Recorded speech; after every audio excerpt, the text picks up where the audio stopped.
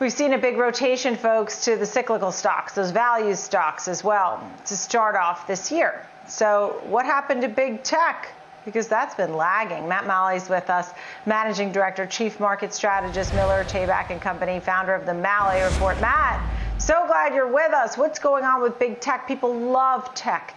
They love to have the FANG names. They love to have semis. They love to have AI and robotics and all things, anything tech, and the triple Qs.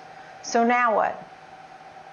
Well, I think it's going to have to be a lot more discriminating on what you want to get. I mean, the FANG names. The problem for the FANG names is that they had such a big run, after the March lows last year because of the stay-at-home situation. They were great stay-at-home plays, and the thing is, they ran up to very high valuation levels. People didn't mind paying those valuation levels because they're all great companies. Nobody's going to say, this is a dot-com bubble with these names. They're great companies, but the problem is they were getting very expensive, and people are saying, "Am I really going to pay this kind of high valuation, on an historic basis with the stay-at-home thing moving away and the reopening trade opening back up?" So people are moving out of these names and into the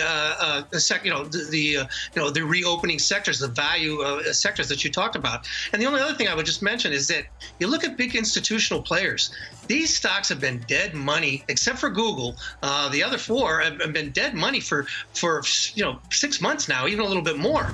I mean, so if you're owning Apple Computer, which is a great company, Amazon, obviously great company, but if you're owning them in a big way and you're overweight them in a major way, like a lot of these big institutions are, that's a drag on your portfolio. At some point, you've got to pare back that holding, and that's going to cause those stocks to come down more than they have. Now, wait, I'm not saying so you pare back the holding. So you don't think people should just hold on to this group? Because I know a lot of people who still love their Apple and Amazon, and they have taken a hit. That chart showed us exactly that, and made the great point about Alphabet, which is up about 18% for this year. So that one, somehow, you tell me how it's outperforming while the rest of the FANG stocks are a little bit weaker. I mean, it really bucks the trend.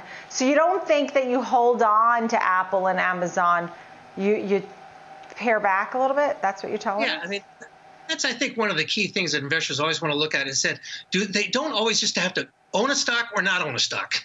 If you've got a great, I mean, like I said, I don't want to keep saying it, but the Apple Computer, Amazon, great companies. But you don't need to have a full position at all times, because we are moving into a situation where I believe, number one, that we're moving into a great bear market. I'm sorry, a great bull market in commodities, and after a 9-year bear market, and so you want to shift some of that money into other areas to take advantage of the reopening trade.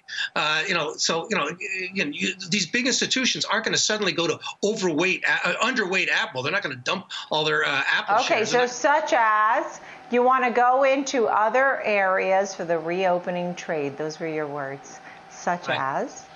Such as? Well, I mean, even though they're getting a little overbought here on a near-term basis, the bank stocks and the energy names. I mean, I turned bullish on these groups back in September, or late September, early October, and they've had a good run. So they are getting a little overbought, so you might see a breather. But any kind of weakness, you want to be piling into these trades. Interest rates are going higher. No matter what Chairman Powell said about don't worry about inflation getting out of hand, he still said they're going to let it run for a while. Higher inflation means higher interest rates. Higher interest rates means higher commodity prices and higher bank stocks. And so, again, any kind of weakness in the market, especially if you get a pullback in the market, which we always do from time to time, that's going to be a great time to really load up on some of those names and not be so much, because buying those FANG names buying on weakness has been the best play for the last few years. It's not going to be the best play anymore.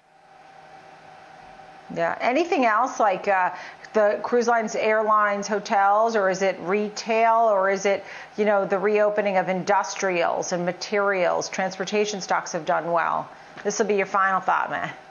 Yeah, I'm a little nervous again about the big run up in the airline stocks and the cruise stocks, and I'm real worried that these new strain of variants of the COVID will cause another wave of lockdowns, and so these stocks have gotten ahead of themselves. I'd avoid those. I'd look more towards the industrial stocks.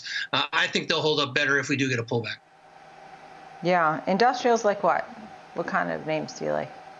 I have 10 seconds. Well, I mean, Well, it's like the Cat Tractors of the world. Caterpillar Tractor. That's my favorite name right now because it is well behind John Deere. It's seen a big rally, but it's well behind John Deere, and they usually trade in tandem. That divergence is going to close with the big rally at Cat.